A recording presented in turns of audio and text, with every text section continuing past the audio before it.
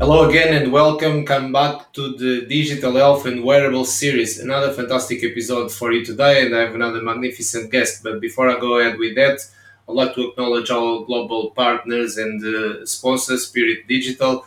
Please check them out and also share the great content with your communities in healthcare. We got previous guests and also a great episode for you today. But without further ado, I would like to introduce you to Daniel Kraft, which is one of the leading health tech influencers. Most of you probably know him already. But Daniel, how are you? I'm good. Good to see you virtually. Hopefully, I'll meet you in the real world soon.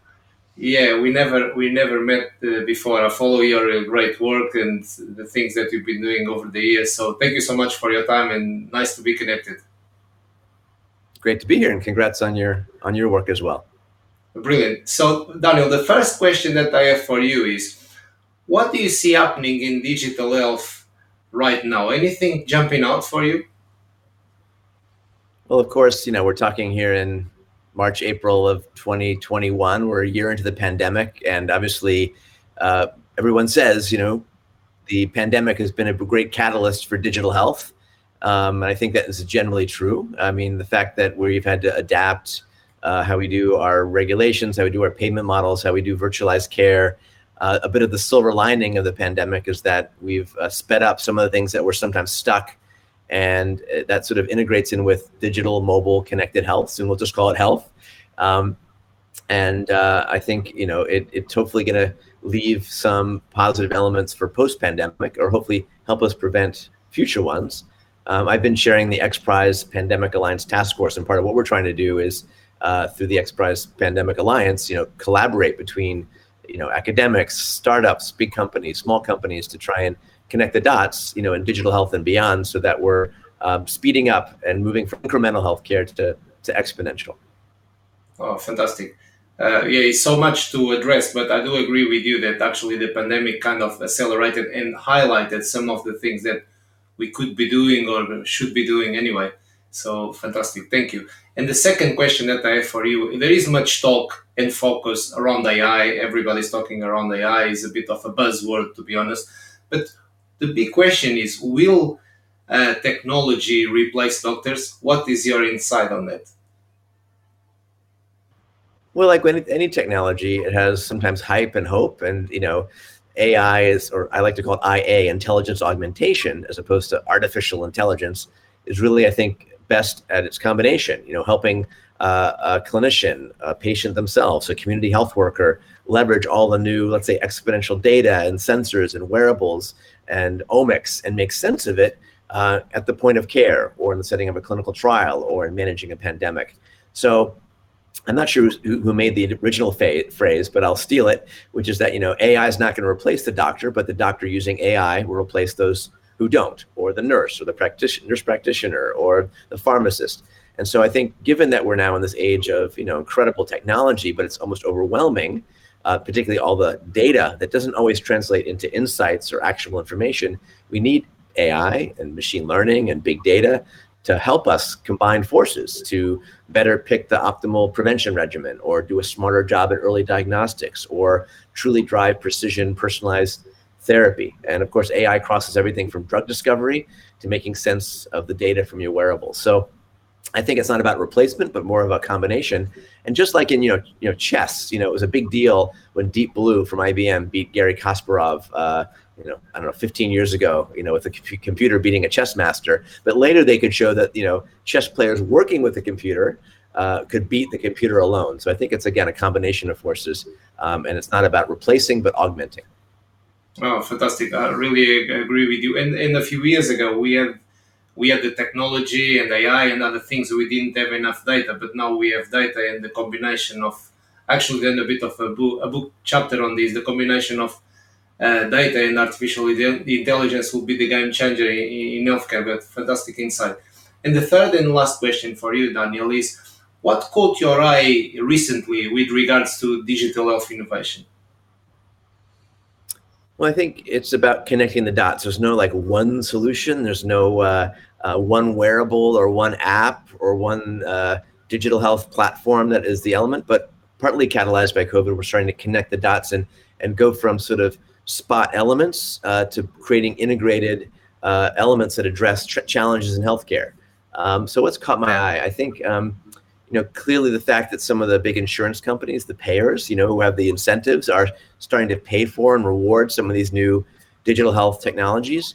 I think there's still a challenge. We talked about data for a second earlier. No clinician, no doctor, nurse, or pharmacist even wants more data.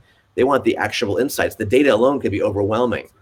So we need to integrate these into the workflow and align the incentives. So we're starting to see the alignment incentives with payment models. We're starting to show that digital health can lead to better outcomes in some settings. It's not a panacea.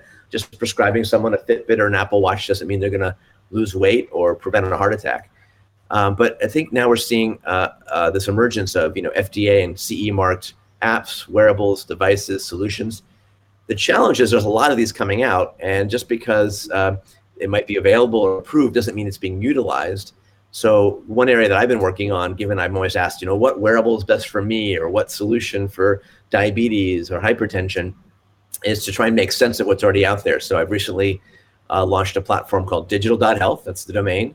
And the goal is to be a bit of a home for digital health and to help find solutions and be a bit of a digital health formulary for clinicians of all sorts, not focused on consumers or patients, but if you're a doctor and you've got a patient with hypertension, depression, and diabetes, could you find an app to help them meditate and prescribe that, or a connected blood pressure cuff, or other tools that might be useful to use for remote management, or to help connect the dots and data back to your clinical care. So that's something that's recently been relaunched.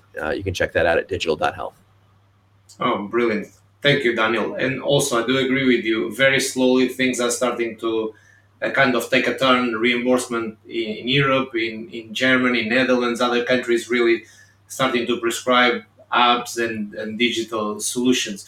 And everybody, please make sure you tap into is digital.health, right, Daniel? Simple domain. Yep, it's easy to remember. Nice. And we also try and provide tools, given that digital health is a broad term. It means different things to different people.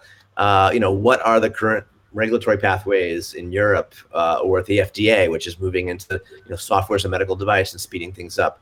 What are the latest journals that cover the evidence base that's moving forward? What might be opportunities in global health? I think one of the big opportunities for digital mobile connected health is the idea that we can democratize healthcare. Almost everybody has a mobile phone or soon a smartphone. We're seeing platforms like Starlink from SpaceX give high-speed internet to almost anywhere in the world. And so we're really at a point in time where these sort of technologies don't just need to be for sort of the Western world and those who are highly resourced, but really can give access to a clinic in rural Rwanda, like a company called Elara Health is using digital tools and diagnostics across Africa, or many other examples where we're starting to improve health equity, improve access, and then hopefully start to crowdsource some of our new solutions and knowledge so that we're not reinventing the wheel around the world, and we're gleaning information and using it in real time, anytime, anywhere. Oh, that's fantastic. A great resource. Make sure everybody can check that out. And Daniel, I really appreciate your time and your area, sharing your expertise and with me and everything and everybody at the channel. By the way, now is the YouTube channel, but also is on podcast, so everybody can listen to it when they go for a walk or working out and everything. Search for Digital Health Series on podcast. And I finish all my episodes, Daniel. It's nice to see your boy anyway. I finish all my episodes. It's not really a question. It's 1 minute of fame. Okay, so please talk about anything whatsoever that you wish. A personal achievement, community.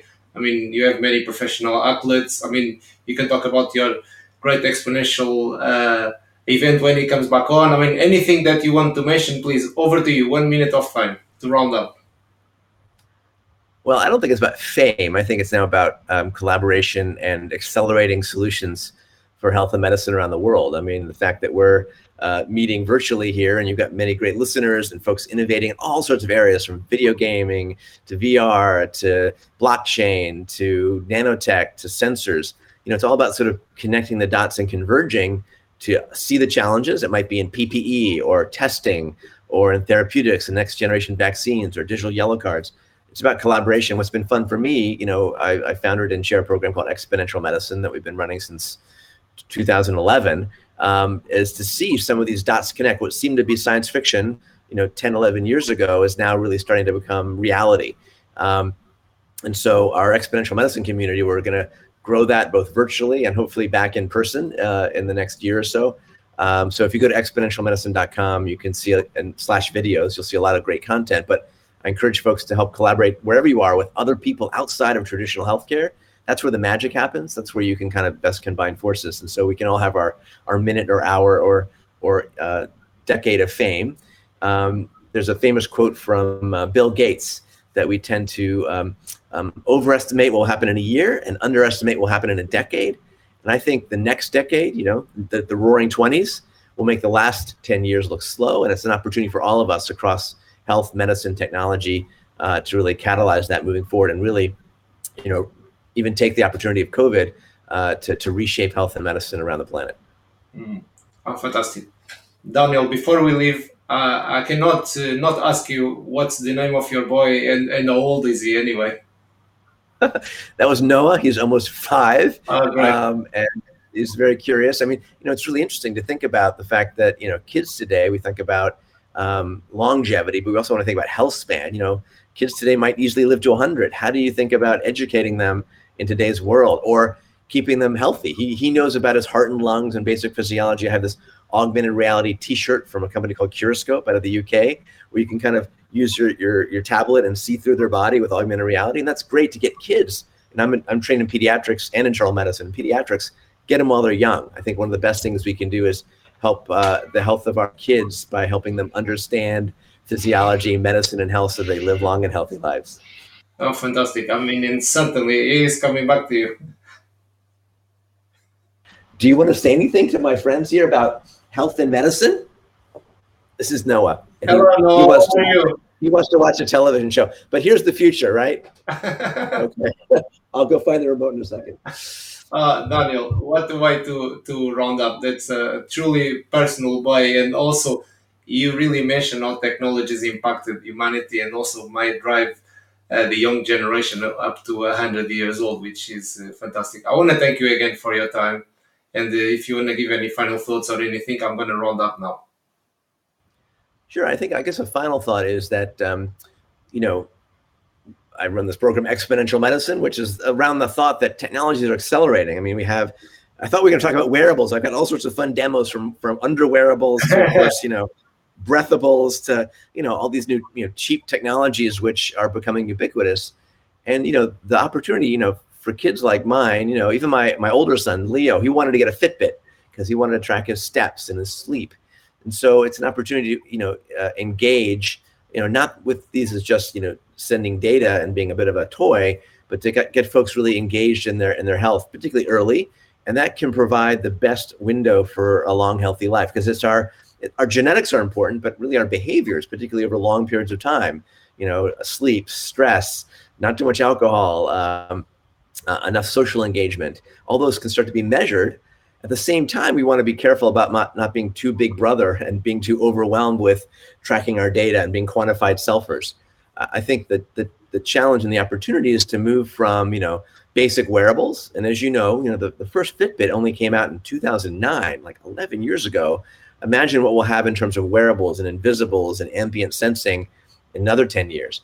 The trick is not to make it control us and be overwhelmed by trying to track some sort of step, but give it a way to layer into our lives that matches each of us and our personality and our age and our culture and our language, so they can give us, appropriate nudges when needed, help us stay on track, and give us early warning if we're moving towards a disease or other challenge, and also give us the opportunity to be data donors and share our information.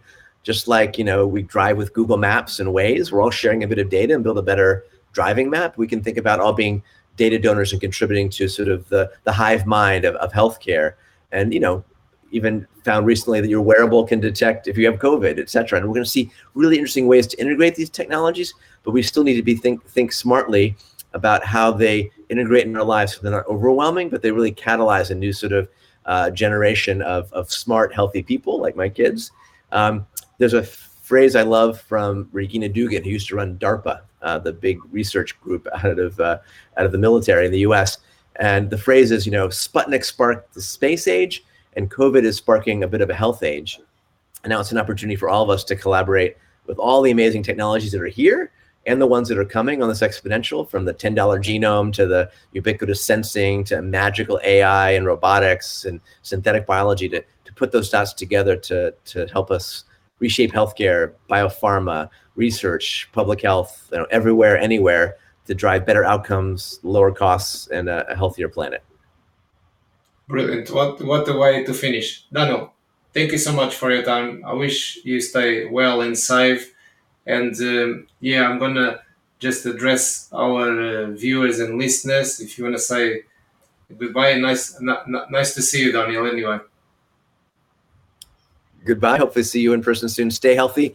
Get vaccinated when you can, and go forth and create the future. Brilliant. Thank you so much. And thank you to all our viewers. Please make sure you subscribe and share with your communities in healthcare these great insights, and I'll see you next week.